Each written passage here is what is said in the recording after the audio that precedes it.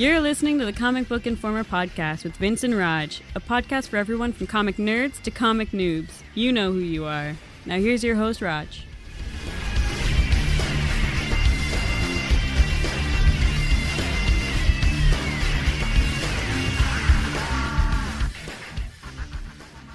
Hello and welcome to the Comic Book Informer podcast. This is Roger coming to you on the 23rd of June.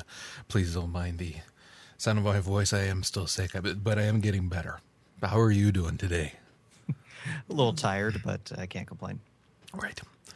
Before we get into the topic of discussion for this week, what do you think about all the Spider-Man stuff? Because I find it super interesting that in the comics, Spider-Man is now going to be black Puerto Rican, but for movies, he's still going to be as white as a glass of milk. Can't say I'm surprised. That's it? You're not disappointed? We had hopes, but no, I can't be disappointed because I never got my hopes up. Ah, see, I did. I set the bar low enough that I could not possibly be disappointed. Well, I did. Oh, what's funny is that I was talking to somebody else about it on Twitter, too, and they were saying that actually they'd announced that Spidey would continue to be white for the time being, and I actually hadn't even heard that. Last I'd heard were the rumors where they were saying he wasn't going to be white. Yeah, from what I heard from the casting calls, though, they were looking for white teenagers, basically. Yeah, so that's too bad. I'm actually interested in the director, though. Like, I haven't seen any of his films because he's done a lot of foreign indie stuff, but apparently his latest movie, I can't remember the name of it off the top of my head, has been getting really good reviews over in England. So I'm interested to see what he can do because he's pretty much an unknown, and his first major film is freaking Spider-Man. Yeah, still. I wanted Miles and Genki. That's it. I'm going to be disappointed in anything else. So, yeah, well. When I thought about what I wanted to do for this week here, I did want to go back to some of the comics that I used to enjoy when I was younger. Now, for folks who haven't listened to early episodes of this podcast, I used to read comics when I was a kid and into my very early teens, and stopped in the early 80s, very early to mid 80s. And so some of the stuff from that time, as is to be expected, really was fantastic at the time, but in rereading it kind of left, in some cases, a whole lot to be desired, which is why whenever we're looking at comic books now and I'm trying to wrap my head around how I feel about it, I can convince myself and just tell myself, listen, it's just not for your age group. That doesn't make it bad. I just have to look at how I felt about Ambush Bug as a kid and how much I loved that shit. I loved it. And you read it now and you're going, wow, I was a stupid, dull child, apparently. Because, yeah. One of the series that I did like as well at that time was Power Pack. Now, part of that was because of, obviously, my age, and it was written for a younger audience. But also, it was different for a lot of different reasons. Now, the reason that Power Pack came about is because in the early 80s, Marvel pushed a lot of their editors to also do some writing. And Louise Simonson initially didn't want to do any writing because she didn't want to take work away from the actual writers. But then they brought in a whole bunch of editors and suddenly she had a lot more free time. So she decided to give it a shot and she pitched the idea for Power Pack and eventually it was picked up. Now Power Pack has been around for actually quite a while. The initial run was 62 issues. And then it's come back again, time and time again. It's never been something that has been mainstream with Marvel, though. We really haven't seen it again in a lasting capacity where we could enjoy it for time to come and see the kids grow up as well. Mm-hmm. And that's a big one. So for folks who are not familiar with Power Pack, it is a story about 4 kids who are granted powers and conveniently, their last name is Powers as well. But they're granted these powers, but instead of it being a mutant story, which we'd been seeing a hell of a lot at the time, it's the classic trope of an alien comes down and gives them their power instead. And there's a lot of different classic sci-fi tropes in here, certainly. But even reading it again, I actually felt that it held up, especially if you factor in what I said just earlier about a series being written for a certain age group. If you look at the age group that this is it's aimed for now, I think it still holds up just as well now as it did in the 80s. See, I never read Power Pack when I was a kid, but if I had read these 6 issues when I was, 8 or so, this would have been the greatest comic in the history of the planet, as far as I was concerned back then. Yeah. Like and we've looked back, like you said, at miniseries, and again, the writing style is very much a product of the times, but the actual story and the personalities and a lot of the character development was more than holds up by some of today's standards. Oh, yeah. Yeah. I suggested that you read the first 6 issues because what happens in that time frame is you get the initial story arc, which actually lasts for a little while because there's a lot going on. Very uncommon back in the early 80s as well. Yeah. So you've got like an alien invasion type thing, and you've got the powers being given to them having to figure it out and all kinds of stuff. So you have that entire story, which transitions into a big move for the family to New York. And then the 6th issue is that first issue where they have their first team up, and with Spidey, of course, too. And I remember owning all of these issues when I was a kid, too, which was cool to see that again. But I liked this, again, these first 6, just because they give us that origin story for the kids, as well as that first fun team-up issue kind of thing. And like you said, yeah, some of it is definitely of the time. The fact that every single issue has to give you the same exposition to explain reintroduce everything everyone. to you. Yeah, that's of the time. You can't get around that. That's just what it was. And it's annoying as all hell. Not trying to say it's not, because trust me, it is. But the rest of it is fairly solid. I mean, you'd expect that from an editor as well. I mean, they're supposed to be on top of this in terms of other people's writing, to be able to make suggestions and corrections and whatnot. So you would expect that they would not necessarily fall into the same pitfalls, although some do. But this is great. Like a lot of things could have happened with this, because again, we have to look at what was going on at the time and how this could have easily just been yet another mutant story, which we love mutant stories, but there are other types of stories that you can tell as well. So, but it doesn't go that route.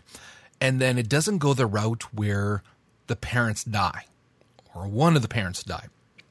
And then that becomes the catalyst that moves the kids forward to do the right thing, quote unquote, or to avenge their parents' death or anything like that. No, it's a happy family. And the kids are actually good kids. Like, they're not pains in the ass. They're not portrayed as being, emo. There's moments where they're kids being kids and troublesome, but that's what kids are.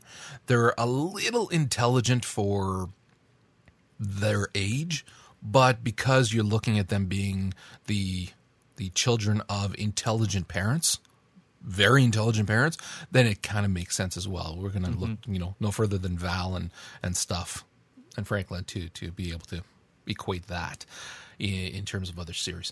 But they're good kids. So it's, if you're looking for something that's extremely gripping because of the kids have got all these deep issues they got to deal with and all that crap, this is not necessarily the right series for you. But for just that really feel good at the right time series where the kids are believable and enjoyable, this, like I said, still held up for me.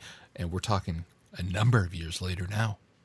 Yeah, like there were points where I kind of had to force myself to continue reading because the writing was just so dense to get through. For some of the issues, there's a couple issues where I skimmed a page or two, but see, like, even just over the course of these 6 issues, seeing the kids grow, as a team, as individual characters, coming to grips with their situation, their parents being missing, stepping up and doing the right thing in all these situations. It was surprisingly great. Like, I had no knowledge of the Power Pack other than that they existed. Like, I recognize Alex because he's been in the FF comics, and Julie showed up in Runaways for a while. So I was familiar with the characters, but I'd never read any of their actual comics. And I now realize it's something I kind of missed out on, because I always hear people online going, oh, when's the Power Pack going to come back? And I was like, why does anybody want those stupid kids back?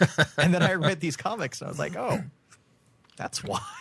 The thing too is that, like, I read a lot of these actually, and there were some very good stories in these as well. Some very, very good stories that I still recall today, and also how they dealt with their powers, because it's not necessarily a normal type of power that any of them really kind of have.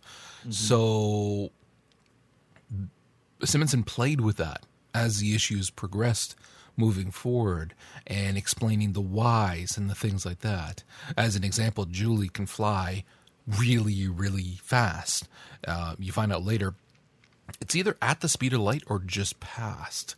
But she tries to science it up so that it kind of makes sense and whatnot, and how she sees beyond the speed of light. And it was cool, especially if you're reading it in that age group. Mm-hmm. So if you're in your, just under 10, I think even going into early teens easily with this, you're going to enjoy it. And the story, for those who aren't aware of it, and again, it falls heavily on other tropes that we've seen for sci-fis, is that the Power's father has developed this technology that has damn near wiped out another race. And they've been kind of keeping an eye on Earth because they like Earth and whatnot, and they're a more advanced race. But their world was wiped out because they came up with the same technology, which had a very bad reaction when they tested it and wiped out their planet. And so the Power's father, who's a scientist, has developed the same technology. And he thinks that it's going to be a renewable power source that the world can use, but the people who are funding him are going to use it as a weapon. And so you have 2 different alien races that are monitoring what is going on here. You have the good ones who blew up their planet and try to protect others from making the same mistake. And then you have the others that are more of a lizard kind of race. Oh yeah, and the other guys, they're freaking horses. Why not? I laughed so hard when he climbed out because I recognized that race from other comics, and I was like, I didn't know what to expect. I'm like, oh my god, it's one of the horse guys. Yes. So a white horse named Whitey. All right. And then the other race is more lizard kind of bad guys. And they want to get their hands on this technology so that they could use it, of course, as a weapon and whatnot. They kidnap the Power's parents, and Whitey kind of hooks up with the 4 Power's kids in his AI ship, who's awesome, actually. And he gets hurt, though, as they're trying to rescue the parents and whatnot, and decides to give his powers split up somehow to the Power's kids so that they can save their planet, because this technology is going to be tested and it's going to blow up the planet.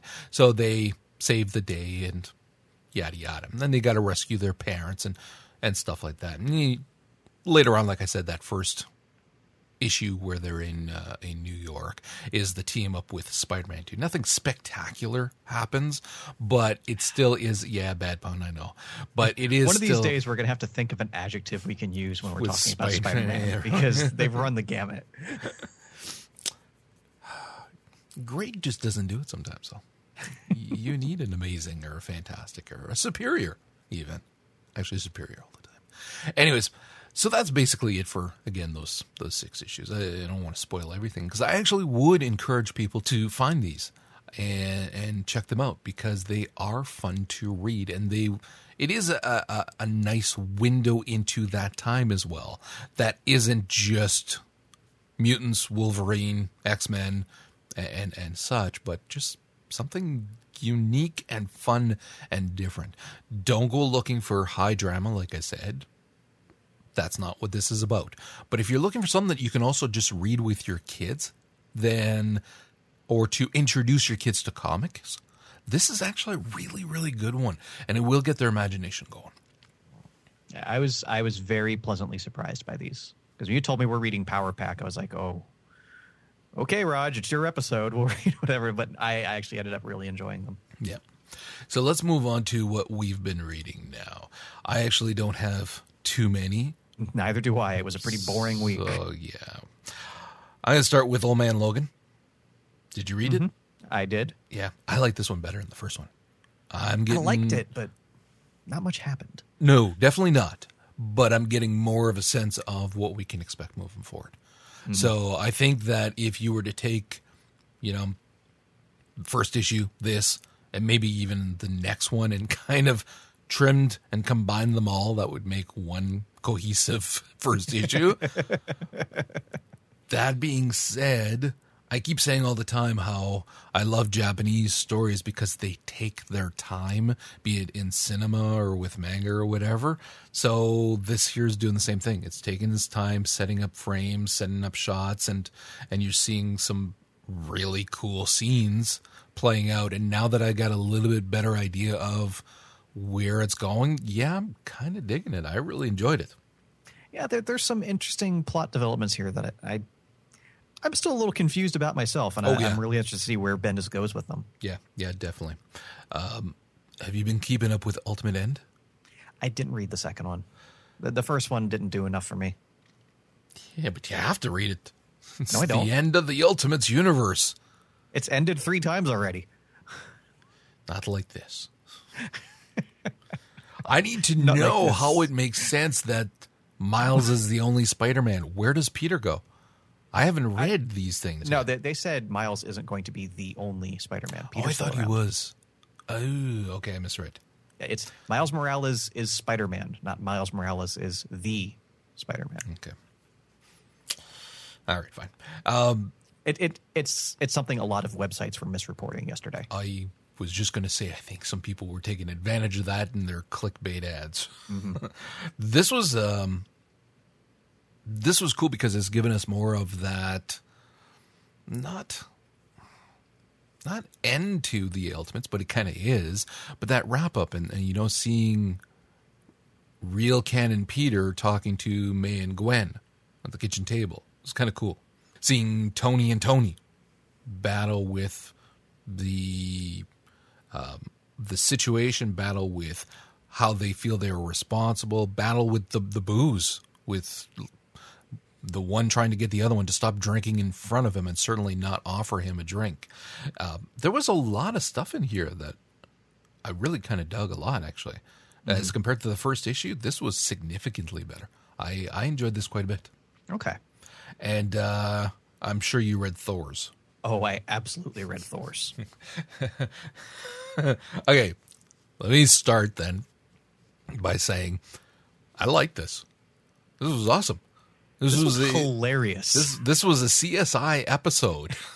If you had told me I was going to get a police procedural starring Ultimate Thor and Beta Ray Bill, Jason Aaron's a genius. Yeah, I love this. I did. It was. It did what that was an X-Men or an Avengers where they were all just sitting around investigating the scene. Or no, that was a Justice League. It was DC side.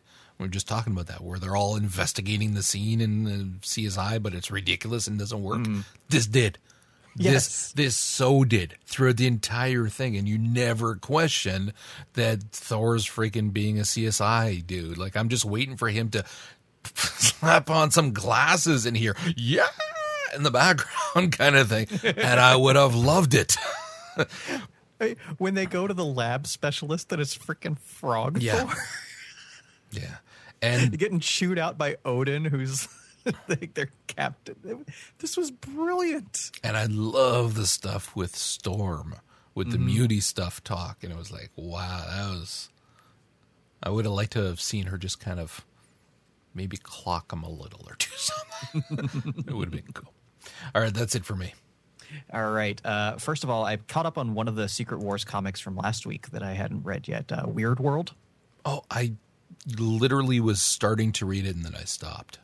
It's very much like a Conan type story, but with a bunch of sci-fi elements thrown in. Like it's a it's a sci-fi fantasy with magic and technology thrown together. It made no sense to me because it's a super obscure character, but it was still a lot of fun, and the artwork was fantastic. So yeah, as far as just something random that they threw out there, it's pretty cool to see something new and unique. I read the latest Furiosa, or Mad Max comic prequel, this one focusing on Furiosa, because I loved the movie and I want to know more. I liked it, I think that's but the understatement of the year for you. yeah, this is true. Seriously. I liked it, but I think one issue was too short for the story they were telling here. For the amount of time that passed in the story, like it made sense for her character development, but the fact that it only took place over 20 pages and it was more what she was observing and less, her own actions. Like she was the same character for 18 pages, and then on the last 2 pages she's different.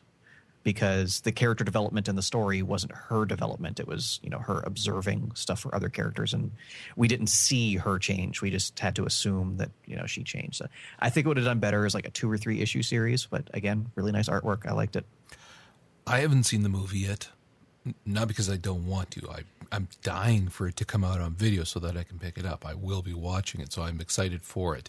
And everything that I've read about it is saying the right thing. So I'm really looking forward to it. Should I wait until after I've watched the movie before I read these, or read these before?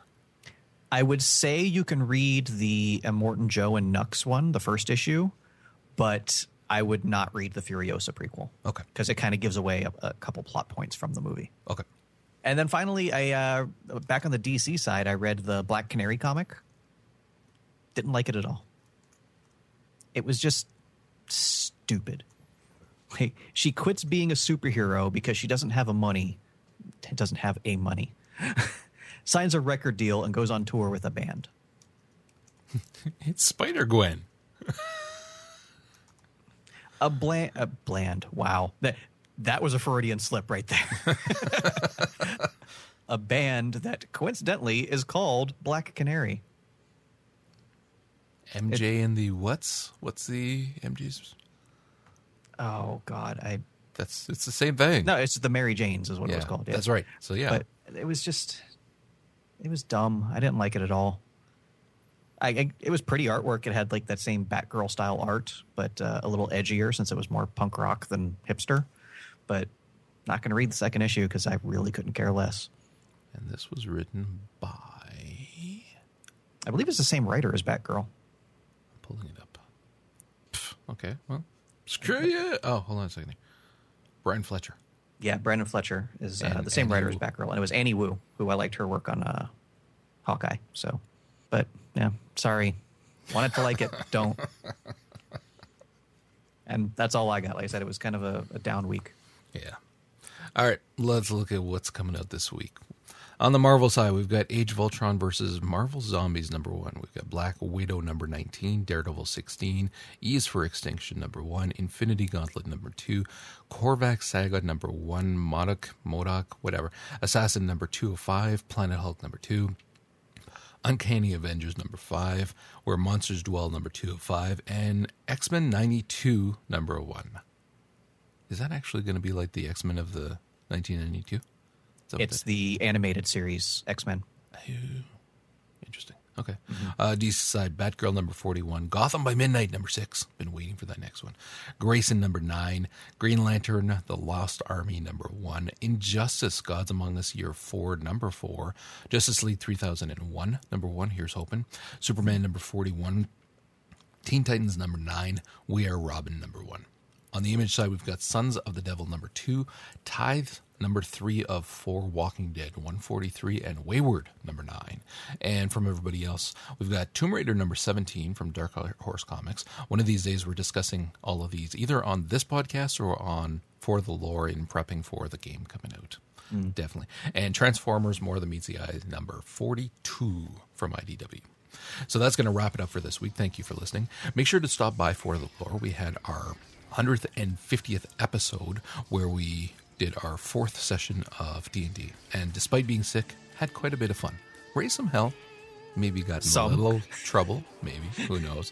And we are going to be recording tonight our E3 episode. So if you are a gamer and you were keeping up a little bit with what was going on last week with E3, you will definitely want to listen to that to get our opinions, wise-ass comments, everything on what happened last week. With that, make sure to stop by the site, comicbookinformer.com. You can find us on Twitter at CBInformer and on iTunes. Make sure to leave us some comments, and we'll talk to you guys next week. I keep having to cough and I can't talk.